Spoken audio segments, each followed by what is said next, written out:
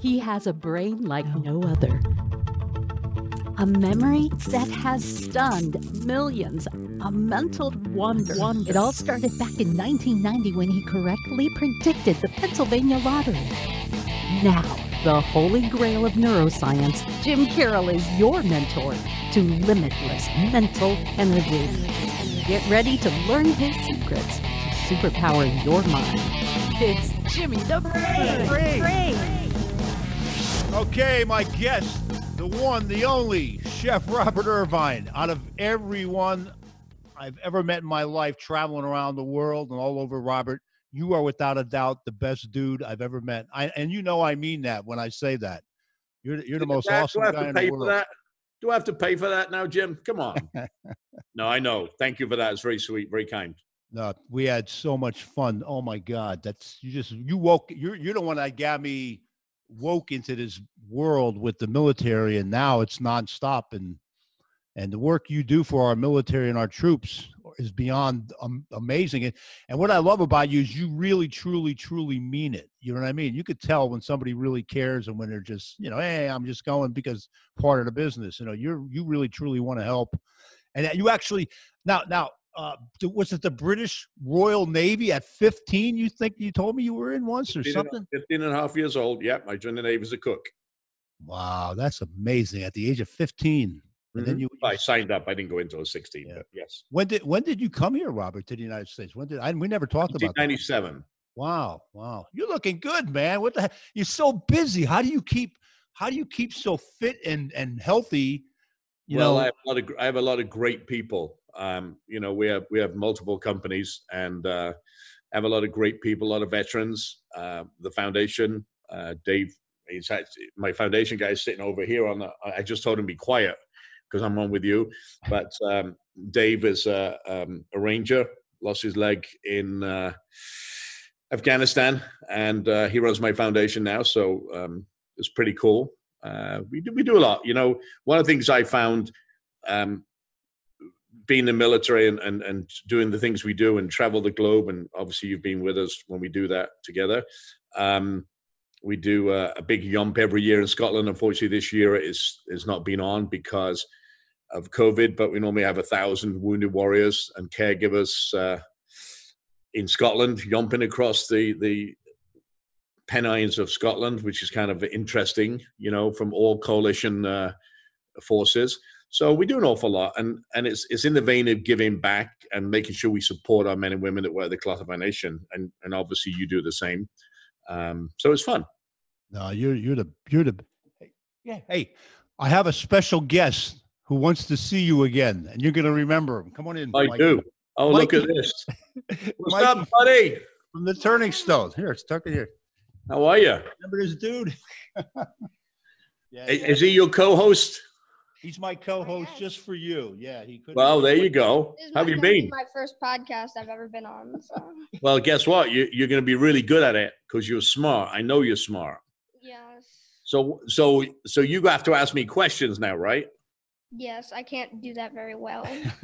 No, he keeps telling about what you made him eat on stage and what you did to me on stage. My God, you made me eat seafood in front of my grandkids. Oh my gosh. And I ate a lobster with peanut butter. Lobster with peanut butter. Wasn't that good? Yeah, I still remember that. It was actually really good. It was really, really good. Yeah. I actually haven't ate lobster since, so. Yeah. But now you have to explain. Closed down. Now you have to explain the challenge so the audience and the listeners can understand that. Because in my live show, we start with 6 volunteers who pick lots of unique ingredients, and I have to make something out of it, but I'm blindfolded and headphoned, and I don't know, right? And then I have to create something in a very short amount of time that's edible.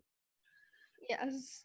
He'll never forget that, good. Robert. And the way you threw his flip-flops out into the audience, he keeps bringing that up. And no flip-flops. Did you get them back? I'm still wearing the same flip-flops too. Oh, come on now. You got to get rid of them flip-flops. Yeah. Get Jim to get you some new ones. You need new ones. I actually got new flip-flops, but they're the same exact flip-flops. Oh my! I liked them. Yeah, when I told him that I you don't were like on today, he goes, he went to, so he came down. Yeah. But I'll be Very up. cool. We'll be up in a little Yep. while. He plays Monopoly every day Yeah. with the 4 grandkids. That's what I do during the COVID. Listen, I am a champion Monopoly player. Uh-oh. Here's a key for you. Yeah. All the train stations Yes. and all the railroad. yellows. Yep. Forget about the greens. Don't worry about the greens. Leicester I Square. like the Coventry. greens at the end of the game. Those are good for them. Yeah, but you got to put hotels on. You got to Yeah. think about money, right? And if you can play Monopoly, you can win in the world. There you go. Yeah. All right, bud. I used to play a lot of Monopoly, so it's good. Okay. All right, we'll see him later. Hi, bud. Okay. Great to see you. Say hi. All right, take care, buddy. Yeah, he really loves you, man. He's like, oh my God, you mean I could come on the podcast and talk to him? He was nervous all morning. Oh my gosh. Yeah. So yeah, but that's what I'm saying. That's the cool thing about you. See, you do things like that. You did something to him that he'll never forget you the rest of his life. What you did at that moment at the Turning Stone for that 10 minutes on stage. It's amazing what you do. Well, we can all do that, right? Yeah. It's giving something, and especially to youngsters. You know, they're our future. They've got the world in hand, and if you can engage in a very positive way, then they take those experiences and they become the givers of the new generation, right? So as we get older, we can't do so many things. You're already there, Jim. I'm still a little younger than you, but it works like that, right? And that's what we do. You always got to rub it. You always to me, man. But just like, you should see this stuff. Like, I know you're doing well during this tough time with the COVID and stuff. You know, I see you on the Restaurant Impossible show, and were those things filmed before this, or you doing it now? So let me tell you, just like the rest of the world, on March the 12th, I was actually in hospital. I was in State College, Pennsylvania, and I got food poisoning at a restaurant. Not that I was revisiting. So a year prior to that, I'd fixed a restaurant. I went back to revisit it, and I was staying in a golf course in State College, and I got sick. I got violently ill, and I was in hospital for 2 days. And then they shut down production, and the world shut down. And but these are all literally during COVID. I'm on a bus traveling the country. Right, well, I'm at home right now, but I've just come off 20 episodes of television, helping restaurants get back into business.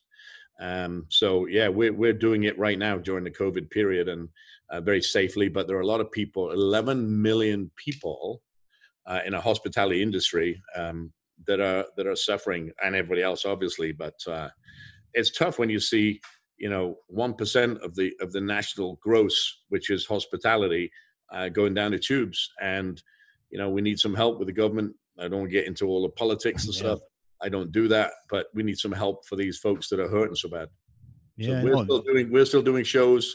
We'll be back out on the 8th to restart Restaurant Impossible. We've done Restaurant Impossible back in business with a smaller crew. Now we go back and do the original show. So. Yeah, I do. Yeah, my industry, or the entertainment industry, music, magic, mental comedy, and nothing out there. That's why, I had so much stuff booked, Robert, back because my last show was back in March down in DC with Elaine's event, and I haven't been out since, other than grandkids and around here. But yeah, so that's why I started the podcast. I figured I could at least reach people this way, and we have a plan on how to reach a lot of people. Once I get like 15 under my belt, this is number 13, so this is really cool. Oh, so really? You should 13. never have told me that. If this is 13, this is not good for me. This is 13. Well, you said 13. That's You're not superstitious, man. Come on. An unlucky number. Yeah. Hey, but what I also liked about you is you believe, it's right on your website too, you believe nothing is impossible. And I like that attitude, because this thing that I do, Robert, this ESPN thing, exercise your brain and body. Bingo. Here's you. All right. ES for proper sleep. Well, I don't know if you get that because you're so damn busy. P, I know you're extremely positive, and the N for nutrition. So you definitely have the 3 of my ESPN things that, wow, who more could talk about ESPN than yourself? And your physical fitness, and I think you call it nutritional fitness. See, and I love that, because that's all about what I do. It's But Well, tell me we're a very little bit similar. about that with the physical fitness. How do you find time to lift every day? Like people say, I can't get a half an hour. Well, look at you. Nobody's more busy than you, yet you find the Well, time. let me tell you this. First of all, Yeah. we're very similar in what we believe in. We are working right now with the military in a huge project of nutrition and fitness and all those things that go along with it. So I think it's when we look about us as human beings, we're all stressed. We no matter we're living in COVID times, we stay at home for a lot of us. You know, a third of us will go out, a third of us will hit restaurants, and a third of us will stay at home. Right? They don't want to go anywhere, and that won't change until probably next year when there's some type of vaccine and whatever. But to me, our foundation, just like you, our foundation really focuses on physical health, mental health, and post-traumatic stress and wounds of war that we don't see visibly. And that's what Dave works on, is working on it now. But I've truly believed that since I was in the military. Fitness is a stress reliever. And if you think that we're asking our men and women that wear the cloth of our nation now to do longer deployments, harder deployments, be away from their families. So it's not only physical health that helps that, but it's mental health too. And I know you work a lot on that. So yeah, fitness, nutrition is huge, and that's something we are fighting right now. And we can, not only in the military, but in general, we look at our kids, and we just saw a prime example there. If we don't take care of their health now as kids, and we are a product of our families, right? So if we grew up like I grew up in England, and we would eat fish and chips and all the fatty stuff, and we're not known for food in England at all. And it's kind of funny because the top 10 restaurants in the world are actually in England. They're just not run by English people. So fitness is a big thing. Nutrition is a big thing. And we can actually guide, if we're really smart as parents and leaders, the way in which we grow and we train our kids and our military. Because if you think the military is made up of 70% of kids from military families go into the military. So it's really interesting, the statistics of obesity in this country, and not only here, but around the world. And how can we change that? So yeah, my biggest focus is families, fitness, fun, and food. Because if you put food and you get kids in the kitchen, they have fun. And then you incorporate that fitness piece, and it could be playing on a bike, it could be running outside, it could be playing hoops, taking the dog away. It doesn't matter what it is. You can actually change your physical look by 20 minutes of exercise a day. And you mentioned something there a second ago, where people always say, "Oh, I don't have time." Well, I'm going to tell you a story that maybe your listeners will get. I was working in Jamaica as the executive chef of the Renaissance Jamaica Grand Hotel. There was a young man by the name of Louis Farrakhan. You may know that name. So he was working out in the gym, and my GM called me and said, "Hey, I want you to go and work out in the gym. Come to the gym and work out." I said, "I'm so busy, boss, I can't come down." I hung up. We had 2,000 rooms, 2,000 guests, 750 rooms, and 7 restaurants. And I was kind of busy. And he said, okay, hung up, called me back 10 minutes later. And he said, "If you can't spend an hour out of your time with me, I don't need you. You can't manage time." Guess what I did? I put on my gym clothes. I went straight to the gym. And surprise, surprise, an hour and a half later, I came back and the operation was still running the way it was. So I think when people make excuses, and they are excuses, because if you really want to do something, you can achieve anything. You said nothing is impossible. And I truly believe that. No matter what time or I start a show in the morning, I've already worked out before, whether it be 2 o'clock, 3 o'clock, 4 o'clock, 5, whatever the time is, or in the afternoon, I always get a workout in. I'm not the healthiest eater because I like to cheat. I eat what I want because I work out so hard, but I'm very careful in, the days that I cheat. I can have a cheat day or 2 days, but then I have to get back on whatever else I'm doing. So food is important to me personally. My wife is an athlete, you know that. a wrestler. So although she's retired wrestling, she still thinks she's she's wrestling. She lives that life. She's away right now in Mexico.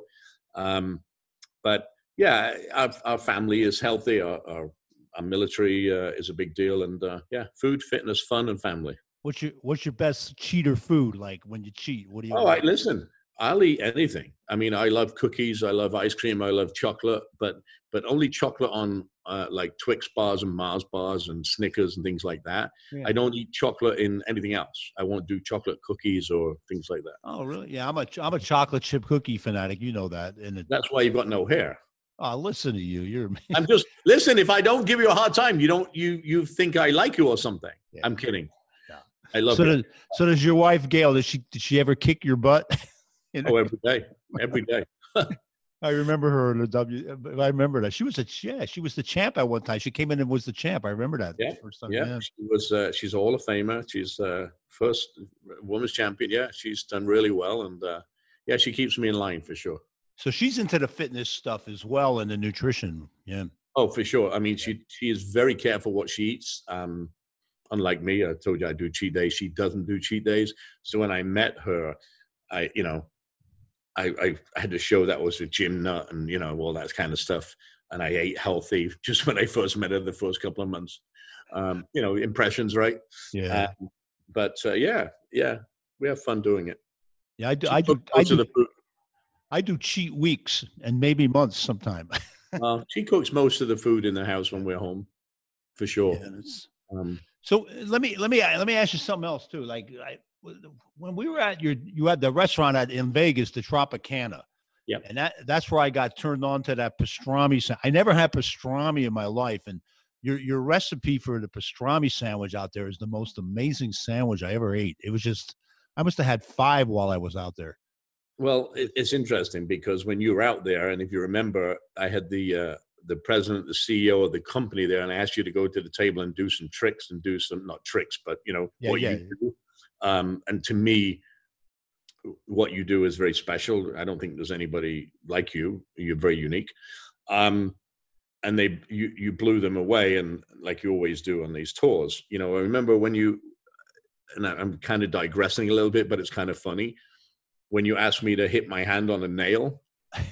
You remember that? Nail was this big. I have a video of that. We have a video of that. Yeah. I have a clip. And like, what are you, crazy? Am I that stupid? No, I'm not going to do that. But the restaurant's great. Unfortunately, it's closed still till September 1. So we closed September 1. We closed in March. So we're hurting a little bit there. The one in the Pentagon is doing great, although a third of where we normally are. And the one in Pennsylvania is still closed too. That's what I was going to ask you. Is the Pentagon, is that open in the Vegas one? Yeah, I was just there. I was just there with the Sergeant Major of the Army and some other folks last week, actually, during my travels with the show, because we're in Baltimore and DC. It's still open, but a third, the dining rooms are shut. It's to go only kind of stuff. But it's there. But the restaurant business in general is, like I said, struggling a little bit, to say the least. But I remember that the thing that we did. I think that was Diego Garcia, where yes, 3,000 miles from the coast. Yes, what a place to get a nail in the hand. Right, it's like or spike. It was a big spike.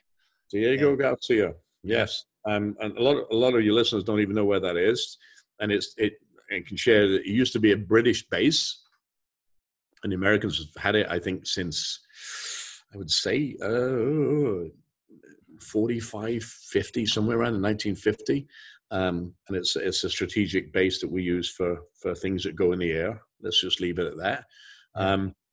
But now the Americans just taking over. They just signed a deal, I believe, with the country there. So I didn't understand all the donkeys running around there, though. Remember, like the donkeys run around there like the deer do in upstate New York. It's crazy. Well, they're protected there.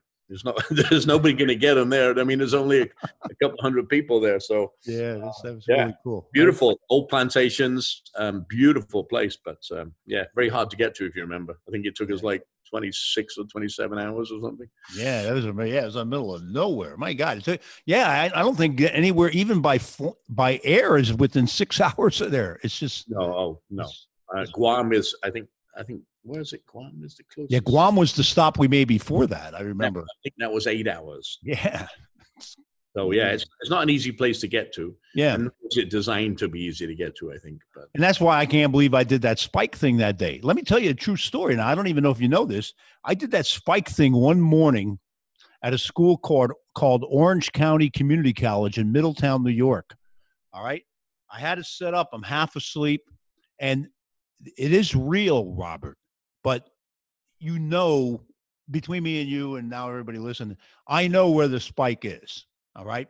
Well, listen, it was very real to me when you said hit it as hard as you can. And I didn't know where the spike is. So, you know, whatever, Jim Karol. It was not. But I knew where the spike is. And I went down like this and I hit it because in my head, I'm thinking, the spike's here. And I slammed down on a cup and everybody's like, oh, in the front row. And I looked down at my hand, Robert, and there's a drop of red blood on the top of my hand.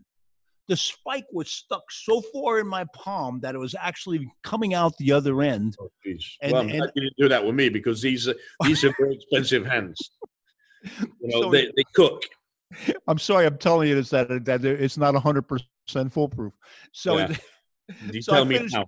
I finished my show. They rushed me to the hospital. I got all these stitches. But what if that would have happened to me in Diego Garcia? Would I have been in good hands? I don't know.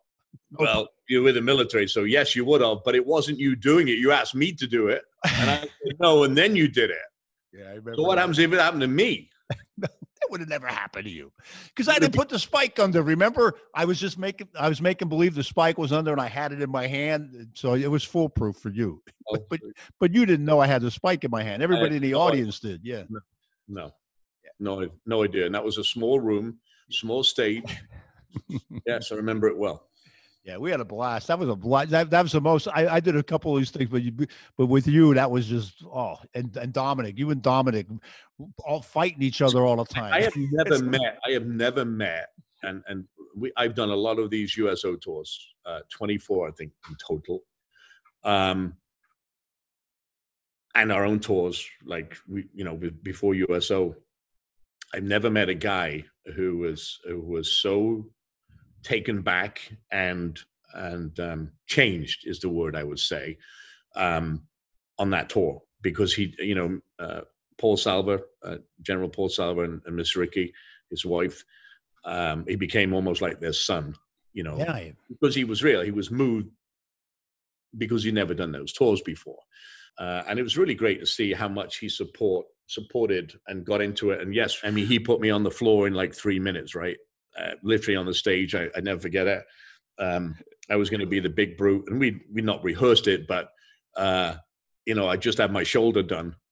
And I'm like, whatever you do, don't hurt me, Dominic, because you're going to put me back in hospital. But he was a wiry little fellow. I say that in the best possible way, and that's why he's such an amazing MMA fighter, and obviously commentator and all the things he does. He's a great guy. Yeah, the guy's like really little compared to you and me, and I'd seen him do that to you on stage. On the plane, we're flying across. He's there, hit me as hard as you could, Jim. I go, so I went like saw. He goes, no, hit me as hard as you. I'm not gonna hit you. He goes, hit me as hard as you could. So I went half speed to hit him, and he's not there. He's on my back, give me in a chokehold. He's like a cat. He's just so quick. And he did the same to me. He literally wrapped his legs. He's not a guy I would like to fight. No. It wouldn't be a fair fight. But sure. Yeah, I don't care how good you are. That's why he's so good at what he does.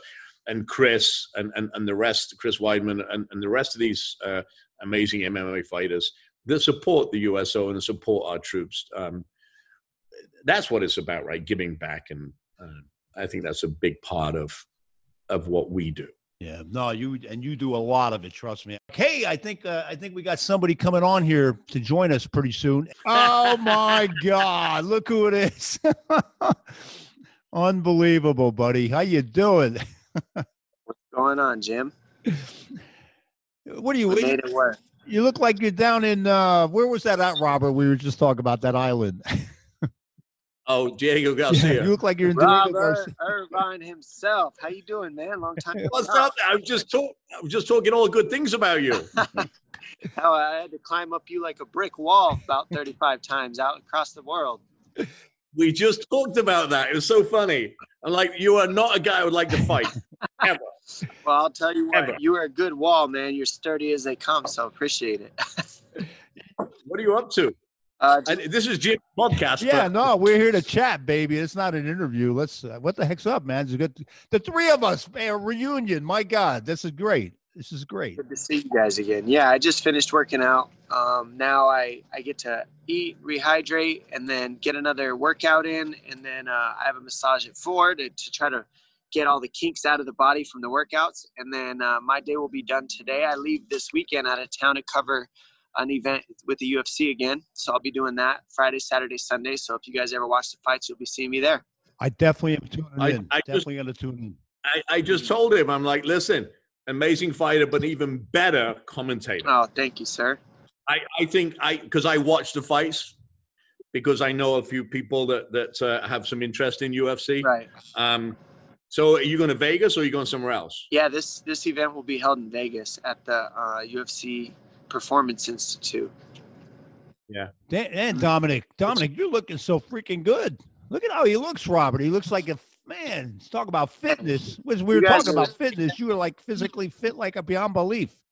You guys keep talking to me like this. I'll come on your podcast anytime. He never looks any different, dude. What are you talking about? Come on, man. Look at this. He looks fit and healthy. He looks great. So I gotta tell you, when we come, I'm coming back to Vegas.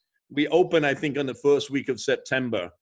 Because obviously Vegas is in kind of a funk right now. There's some places open, there's some places not. But you know. So I gotta ask you, Dom, this.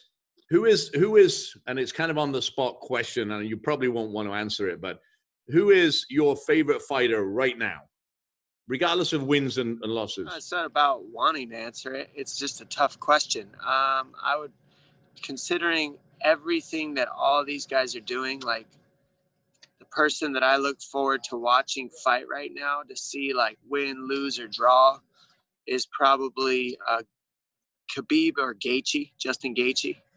Those two. Okay. Because I just love the way that currently those are two of my favorites. I just love the way they mix I grew up wrestling, so I love the way they mix the wrestling in with the striking, and they crush people with the pressure and the pace, and they just go to dark areas, and they go to dark places to get through some of these fights, and I can respect that. One last question, then I wanted to then I'll let Jim. So Chris, I think I'm saying it, Weidman, right? Yeah. Is it Chris Weidman? Yeah. Right. He just fought. He lost 5. Yes. Lost 5. Came back. Won. What do you think? So Chris did a USO tour with me. Oh, okay. And it was a good time. He couldn't do what you did, by the way, so I'll say that out loud. Chris is a good guy. You know what I mean? Chris is like, he's got a good heart and stuff. From what I've seen, he's a family man. So, as for a human being, Chris is great. I went to New York one time. He took great care of me. As for fighting, he's been a world champion. He beat one of the greatest of all time in Anderson Silva. So once you do that, you're kind of slated in history. The way he beat him too, knocking him out at the time that he did. But beyond that, this last win, I'm super glad to see him because he's had a catastrophic surgery on his neck. Like most people who get the surgery that he had don't even like turn their head, much less get into a fight. Yeah. And he went through the surgery, came back, won a fight. Can't really say anything bad about that. It's nothing but respect. Yeah, no, I was very happy for. I was so happy for him. I texted him, and I wondered from a professional commentator. Legit what he did. It's very difficult what he just did. Very, very, very, very difficult. Very cool. You can't even know.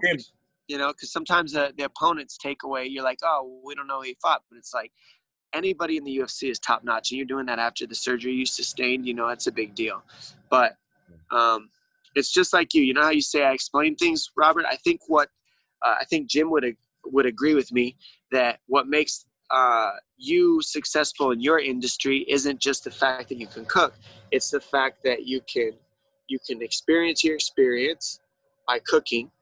You can explain your experience so that other people can understand it, and then you go be what you need to be to make it work, and people can connect to that, and then that separates you from the masses in the food industry. I feel like why you've been able to be so successful, because you can also talk about it explain it, Right. teach people how to do it, you know, so there's a deeper version to it, I feel. And so that's why you see it. Uh-oh, he's rubbing it in again, just like the tour, calling you a cook. Robert Hayes. He's not Hey, a listen, cook. but He's it's a funny chef. because that's what I Yeah, do. I know. No, but Dom's right. I do. I say that all the time with people that say to me, "Oh, you're a big chef." I'm like, "No, I cook for a living. I put eggs on a plate and you eat it." And hopefully I cook the eggs well that you eat it, right? Yeah. And that's what I'm always impressed with. No matter what walk of life you walk in, fighting, pumping gas, driving, it doesn't matter. As long as you do it and enjoy it, it doesn't matter. And I've always thought that. So I feel like because you enjoy it, that's why you do so well in the industry. Because how many people enjoy cooking? You've been able to make a huge living off of something that a lot of people want to be able to make a living off of. So you're killing it somewhere. You're doing something different. You're explaining it different. You're being different. It's pretty cool. right, Jim, give us some questions. He's not only that, but look at him too, Don. He's a nice guy, man. He's just such a nice guy. I mean, I've never. When I went on the trip, that's where I got to meet you guys, and it was cool. And then Jim, like, I don't even know what you are, man. You're I don't know how to explain you yet. I'm just here to learn. So why don't you talk now? Oh, listen to you. Hey, look at, man, I love you guys. We had so much fun on that tour. That was like the most fun. 8-9 days we were together around the world. How many around the world we went completely, right? And I think 40,000 miles or something in 9 days. That was insane. I can't believe it. What was it? 8 or 9 countries in 8 days? 8 countries in 8 days, or 9 countries in 9 days? Which was that? I don't remember. Yeah. And we ended up on an aircraft carrier getting catapulted off. That was the weirdest thing. That was.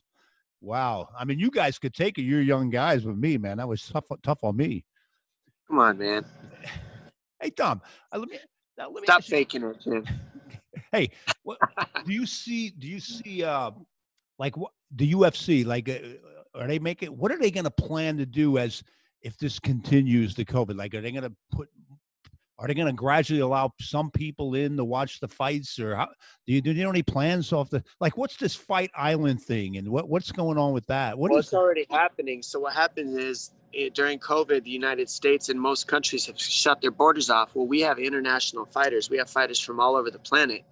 So what Dana did is he went and made a deal with Abu Dhabi to where they could host a safe place to host fighters in these fights on kind of their own island that's separate from everything. They do 7 tests in like 5 days, or they do so many tests to stay clean, and it's so healthy that they were able to follow a protocol and build something out there in Abu Dhabi that international fighters can now fly there, and now American fighters can fly there. So now it's like business is back in action. Now, if you're fighting here in Vegas, then you're an American fighter. So they'll have an all-American events here in the United States in Vegas because the international fighters can't get through the borders. So it was just a new location to allow international fighters to still take place in fighting while they keep we haven't even skipped a beat. UFC didn't stop I think they stopped maybe like a week of events, maybe 2 weeks of events. Other than that, the machine has been rolling. So everybody's working. Fighters are making money in a time where a lot of more than 3.5 million people have claimed not bankruptcy, but unemployment. Right. And a lot of fighters, some of us need to, but a lot of us haven't had to. It's a pretty big blessing that we're the sport that got to keep going. And now all the other sports are following suit. They just waited way later. Yeah, no, that's awesome, man. That's the most amazing thing is this UFC, man. I wish they had it when I was a kid. My God, that was.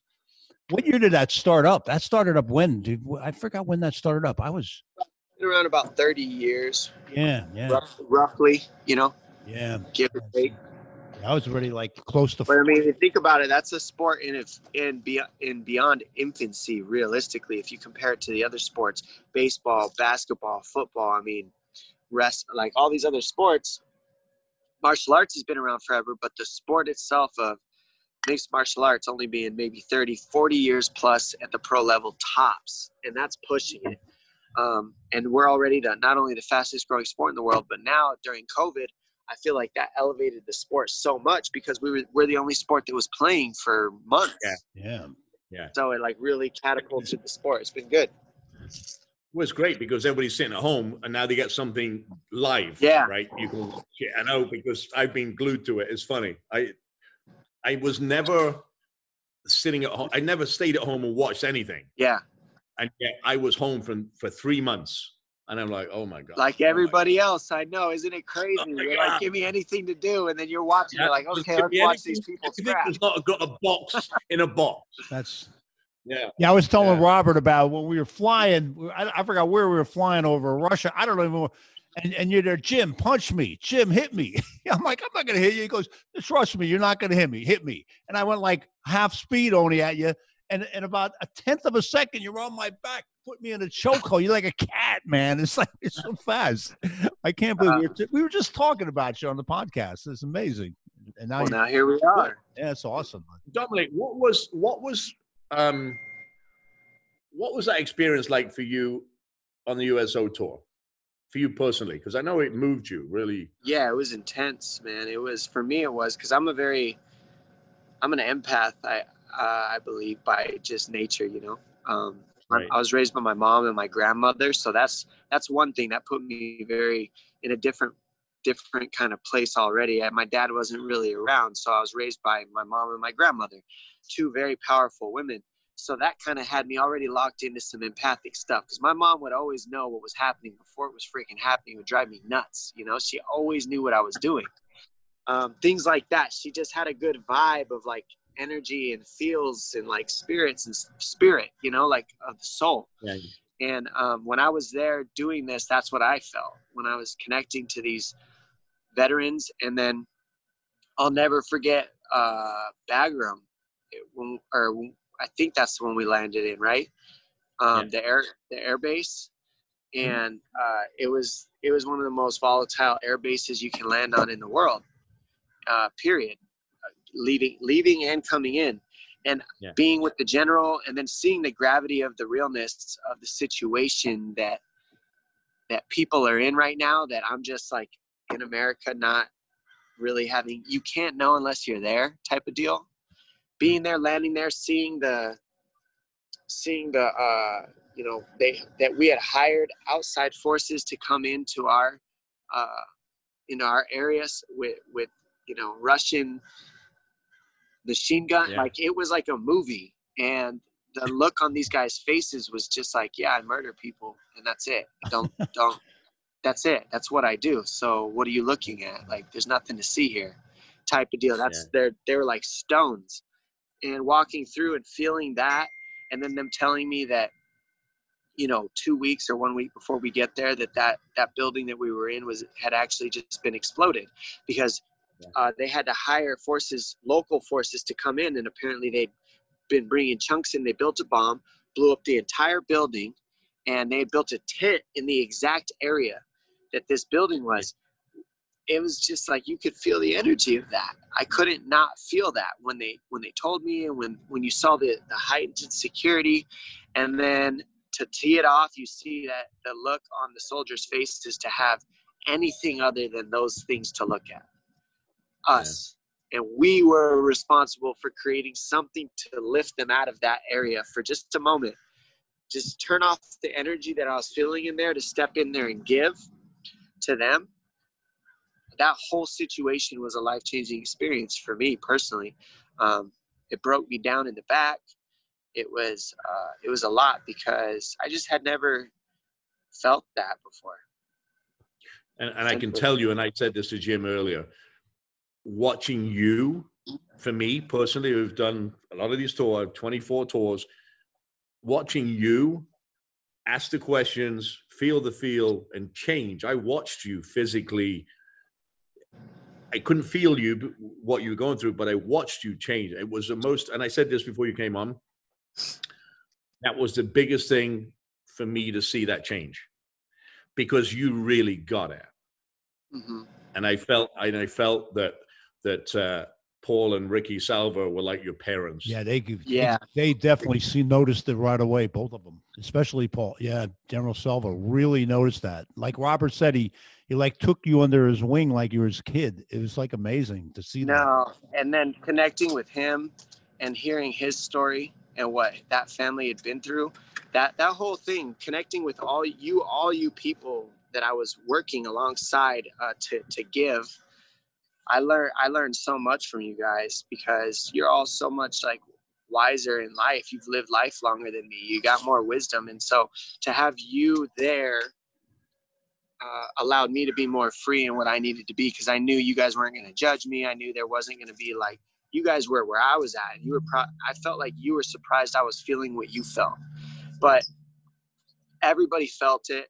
And when I heard his story and his wife's story about them losing their son, that made me cry too. I was like just crying everywhere I went on this thing with you guys, because all the stories were just so deep and intertwined. You could tell everybody carried so much like life with them, that we were all in a place ready to give because of the things we'd been through. And it worked out really nice. It was perfect. It was the most memorable I know Robert done a lot more tours than I did, and that was definitely my most memorable with you two guys, because both you have an amazing heart. I could see that. See, I read people, right? And you both do this because you really, really have a good heart. It's not like, hey, I'm doing this to make it look good for my business, or, you know what I mean? You really, that's what I admire about both of you. And I'm so honored to have both of you on here together. It's like a reunion. We didn't see each other since that time. And I'm just really happy about this. This is great. Yep. Well, it's pretty awesome. I loved, what I loved was, and again, for you, Dom, and I'm not a fighter, not like you, not a fighter, but you put me in a chokehold in like 3 seconds and threw me on the floor. Yeah, you're throwing these two big dudes around. You're throwing us two around. I remember saying, do you remember what I said to you? Don't hurt me because of my shoulder. Yeah. He was like, I'm sorry. Don't hurt me. Take it easy. Come on, man. I'm here I took good care. When did I ever hurt you, man? Come on. I got to tell you, I was Harmless. Seriously amazed at how fast your agility, obviously what you do, but for somebody that watches it on a screen and doesn't really, it's not my world, but to watch it firsthand and feel it firsthand, I would hate to be in the octagon and like get hit by you. And that's the thing. Nobody really gets to actually feel what we do, but when you actually feel like somebody able to crawl up you the way that, like with technique, which I've felt before, obviously, with higher level black belts than me, or there's certain guys, when they grab a hold of me, I'm like, I've never felt something like this before in my life. I'm like, it's like, whoa, like they're strong, they're tight here, like, whoa. So if I can still have that feeling to this day doing martial arts for 15, 20 years, you know, I mean, imagine what you're going to feel like never really doing it. You got me crawling up and like you just hadn't felt a feeling like that before. So I think that if everybody in the world got to feel, you know, a fight, have your head down in the corner getting smashed into the fence, I think the whole world would kind of shift a little. A lot of humility would come in. Definitely. Hey, Dominick, people just need to get smashed nowadays. They just talk too much on the internet, and they don't have to receive anything. How much of it is mental? How much of the game? All of it. You know that. That's where you come in. Yeah. It's 100% mental. I'm going to tell you what, because essentially a fight is this. It's not how can I dodge the car crash. It's how can I create the car crash and survive. That's it. You're constantly just creating collision, and you're trying to take the less of the collisions till you smash the other vehicle or, you know, human in the collisions. And essentially you got to train your body to be willing to sacrifice parts in those collisions, right? And so that's a mental thing. If you can't do that, then all your martial arts don't really mean anything, because you've got to be able to weather the collisions. That's good. And that takes how long to not to learn that, but when you fight and you prepare, how far in advance do you prepare, and then how long after the fight do you recover? For me, I've had fights where I've been able to recover in a matter of 3 days. But then I've had a lot of my fights have been title fights, which are like 5-round wars, and those can take about a month to heal completely, like to where you're feeling normal again. But you're walking and you're living life within that week, but you're not healthy. You know, you're not. But but it's interesting to hear your analogy of crashes, because that's exactly what it is, right? You're creating crashes every second, and you've got to come off the best. Yeah, you just gotta hope that the crash that you create doesn't break you enough that you can't continue, and then also hurts them so that they can't continue. So there's a balance, because I've kicked people a lot of times and broken my feet, you know, and if you kick in the wrong spot, break your foot, now you're down a foot, and the whole point was to hurt them, not yourself. So that can be really annoying sometimes, you know. Are you enjoying commentating? By the way, and I'm not sucking up to you, I think you're really good at it. Thank you. Saying. I appreciate that. I mean, I've had a lot of time to get good at it with all the injuries. So, but that's why I shifted to it, was because I got injured and I needed to keep giving back to the sport some way. So I did that. But I do enjoy it because I can give to the fighters, and I can, you know, there's a time where I'm fighting and I feel like the commentators have no idea what I'm doing or what I'm thinking or what I'm looking for. They just have no idea what I'm doing. So I feel that I'm there to support the fighter, to show the world what they're thinking, what they're going through, how they feel, more than what I'm thinking. Because you experienced it. Yeah, and I know that that's their time to shine. That's what they get. They get 15 minutes. It's not about what I think. It's about breaking down what they think and what they're doing, how I believe that they're thinking in that moment for the world to see, so that the world can understand what they're going through, not what I think it looks like. None of it really has to do with me. It has to be about the athlete, the fight, and the sport. And if I make it an outward focused thing, then I always support who I need to support. I have to ask you this. How old are you, Dominic? Sorry. No, go ahead. How old are you? I'm 35. You have and this is me, you're a very old soul. You're very wise in a very different way. You beat me to that. Seriously. That's what I was going to tell him, the same thing. You're like wise. You're wise beyond your years. Like, man, it's crazy. Because I never got to talk to you like this. Yeah. Right. Because there's so much going on. Yeah, we were busy. But it's really interesting. I want to spend time with you to figure out how you see the world. I'd love to hang out with you too, because you got a lot to teach, man. You're a smart guy. You've been through a lot yourself. We got Cali. I'm in Vegas all the time. I'm out there next weekend. You know what I mean? I'm out there this weekend. I leave Friday. I'll be in Vegas. You know what I mean? I want to pick your brains on some stuff. Yeah, let's do it. We can get together and make that happen. But right now, you know, you asked me about commentating. You asked me about, do I like it? I do like it because it gives me an outlet to give back to the sport that's given me so much. As long as I keep coming from that and not, I want to be on TV to tell the world what I know because I've been a world title holder and I know this and I know that. Nobody gives a shit what I know. What people want to know is what these athletes are going through, what each fighter is feeling in that moment when they're getting beaten down, and when, you know, what a fighter's feeling how much credit they should get when they're getting beaten down and they get up and knock the other guy out. Like, listen, that guy is a beast. Like, watching Marlon Vera versus Sugar O'Malley in this last fight. There's a fight right now that there's a big underdog versus a favorite, and you know, he took him out so quickly that people can't even believe it sometimes. And you're like, those are the places that I'm glad to be in this sport, because I can give to the world that, like, look, this guy just beat somebody very easily, and this guy had all the hype. The guy that had all the hype got beaten. And it's like, you got to understand that in this sport, that's the problem, is like, hype means nothing. It's car crashes. This guy won the car crash. It's that simple. And he was mean and tough, and he was ready to do it. And that's about the fighters. It's not about anything else, you know? But that's what makes you so different. And that's what makes me a guy that wasn't interested in UFC. I wasn't interested in it. Right now I am. And I think the sport is growing because of people like you. I hope that happens for a lot more people. Thank you for telling me that. I mean, that's feedback so that I can use it and keep doing what I'm doing. Well, it makes it simple for me to understand, you know, I know you from a trip and you're a great guy and you do this. And I told you how I watched you be moved, which moved me because that's my life. The military is my life. Yeah. It's what I do. I feed it. I live it. I breathe it. Thank you. I'm in the Pentagon. I'm in the thing, you know, so for me, it's a really great, and I know the troops, and male and female, loved it.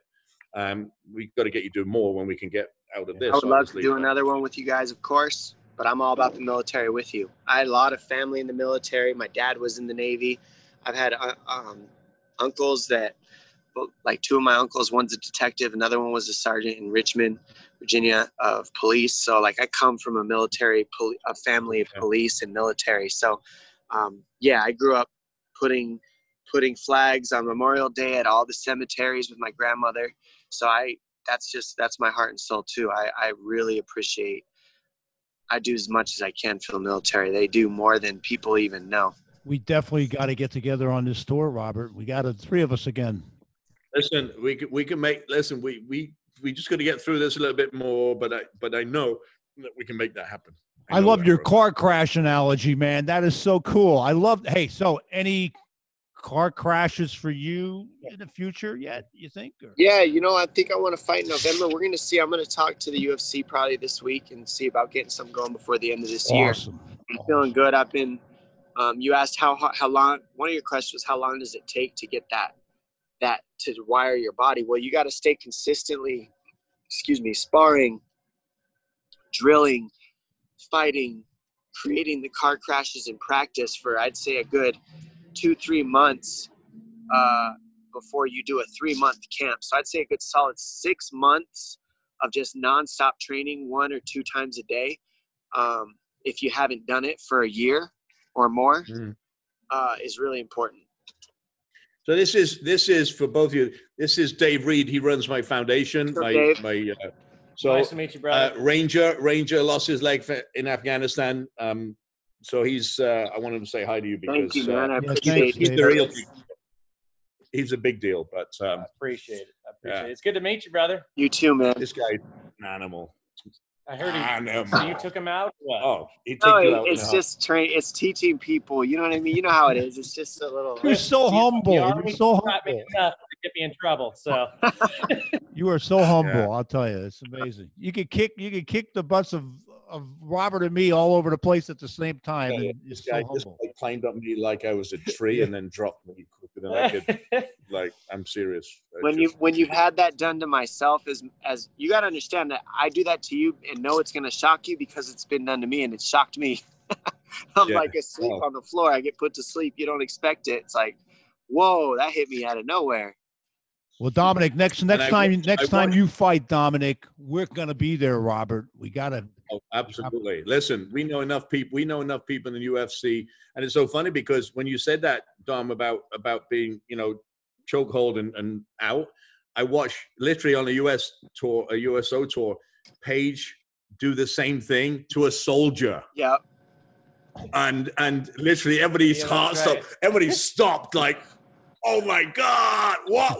And takes a minute and they come around again, but everybody just stopped like. Yeah, trips them out. You think they're dead. Oh my Hey, God. I told you as soon as Dominic comes on, it's gonna get the energy boosted, huh? Was I right? You were sleeping. Yeah, I know. He woke us up. Well, hosting the podcast. You were sleeping. I'm taking a nap here, man. I'm 67, man. I had to get my afternoon nap in. Well, look, man, I'm glad I could build it up. I wanted to come in, drop by, drop a line to you boys. I got to keep going because I hit my next training session. But I love you guys, man. Likewise, man. We gave so much to the veterans, and we went around the world, and I learned so much from you guys. Robert, I would love to stay in touch, and I would love to pick your brain too and get that done. Jim, we're going to stay in touch. Yeah. And thank you for having me. Thank you so much for coming on. It's great to see you, Tom. Thank you. Pleasure to meet you. Thank you. You guys have a good day. All right. All right. Take care, buddy. Be good, Tom. Thanks. Yeah. All right. Bye. Thanks, Tom. Well, there you go. What a great, awesome guy. Just amazing. He's so real. Beyond he's real.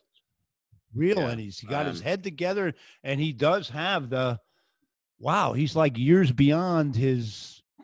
It's amazing. He was like that when we talked on the trip. I sat aside him for that whole trip, and he was like the stuff he was telling me, I'm like, man, I can't believe this guy's so young. He knows his wisdom is beyond belief. So I'm going to wrap up now. This is Jim Karol, the ultimate memory magic genius. And thanks for joining us. Make sure you check us out next time. It won't be as good as Robert Irvine and Dominick Cruiz, but, you know, tune in. The best, buddy. Thank you so much, Ryan. I love you, buddy. Okay, brother. Hey, be good. Talk to you soon. Thanks, guys. Thank you for liking, sharing, and if you really want to superpower your mental strength, subscribe and thrive. Visit us at jimmythebrain.com.